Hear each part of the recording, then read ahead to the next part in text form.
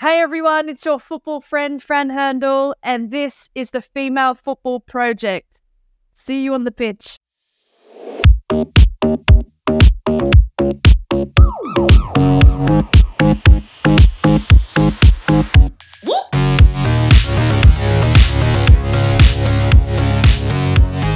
Good morning everyone and welcome to the Female Football Project. I'm your host, Fran Herndl.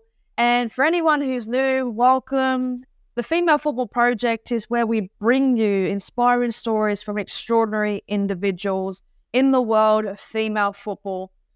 Today, we had the honour of sitting down with a trailblazer in the world of power chair football, someone who's not just breaking barriers, but literally shattering them. She hails from the land down under, and her journey in FIFA World Cup has made history. You'll be meeting Beck Evans, the first Australian woman to compete at the highest level in power chair football. Now, if you're like me, I literally had no idea that power chair football was a thing. And I saw a post on Facebook and I said to my partner, I have to go see this. And honestly, I went down there for the whole day, made some new friends, and I literally left feeling so inspired. So if you have an opportunity to ever go out and support, please do so. It was literally such an awesome day. So Beck's story is one of resilience, passion, and unyielding determination. From navigating challenges and overcoming any obstacles put in her way, she has emerged as a symbol of empowerment and possibility. In today's episode, we delve into the world of power chair football, exploring Beck's early experiences, the highs and lows of international competition, and the impact she's making on the next generation of athletes. So get ready for an inspiring conversation that goes beyond the field, touching on the importance of inclusivity and the limitless potential within us all. Without further ado, let's kick off this episode with the incredible Beck Evans. Rebecca, thank you so much for your time today. Obviously not the result you wanted, but how do you feel the game went? I think it was a really good game in the end. It gave all of our players experience. Yep. In our first match, obviously, we didn't really know what to expect, especially as a couple of us. This is our World Cup debut. Yep. So I think it's good just to get the nerves out, and now we're finally settled into the tournament and see what happens next match.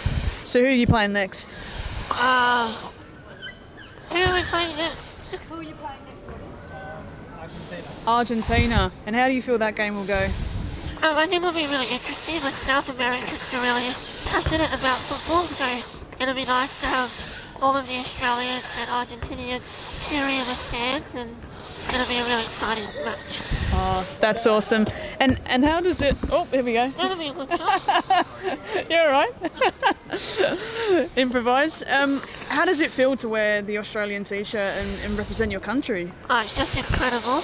Since I started playing football, it's been a dream of mine to represent Australia, and I was fortunate to get a little taste when I represented the under-21 team in 2019, which then just motivated me to really work hard towards making this World Cup squad. Yeah, that's awesome.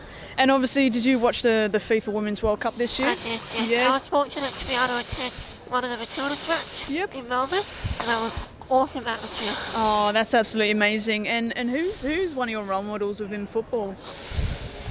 I don't want to name specific Matildas, but definitely all of the Matildas squad, from the Sam Kerr, Caitlin Ford, Mackenzie Arnold, Mary Fowler.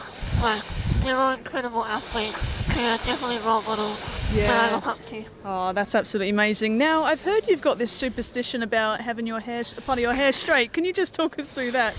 Yeah, I've always been a particular person. And I have a part in my hair that I like to be dead straight. So in the morning, I have someone else do my hair. I'm always like, make sure my part is straight. So it sounds silly, but I'm like, I can't keep straight if my part's not straight. So that's just my little superstition.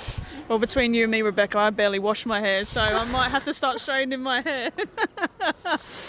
And pre-game chocolate. Everyone loves chocolate. What's your favourite chocolate? Oh, that is a hard question because I really like all chocolate. At the moment, I'm leaning towards the little lip bars. They're really nice. Twirls. Any kind of Cadbury chocolate. Oh, that's beautiful. Brownies.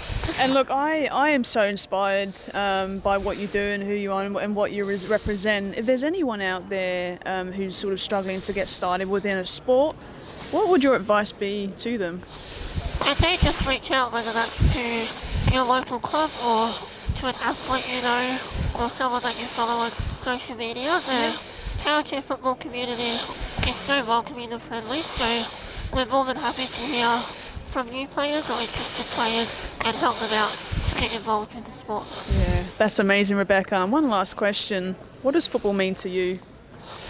Football is my life, really. It's my major passion, and it really has changed the trajectory of my life and has made so many opportunities possible. Look, you've definitely inspired me and you're inspiring so many, and I just want to say a massive thank you for your time, and yeah, just keep doing what you're doing. You're doing absolutely amazing, and yeah, you're just a massive inspiration of mine, and I hope the football season goes well for you. Thank you so much. Thank you.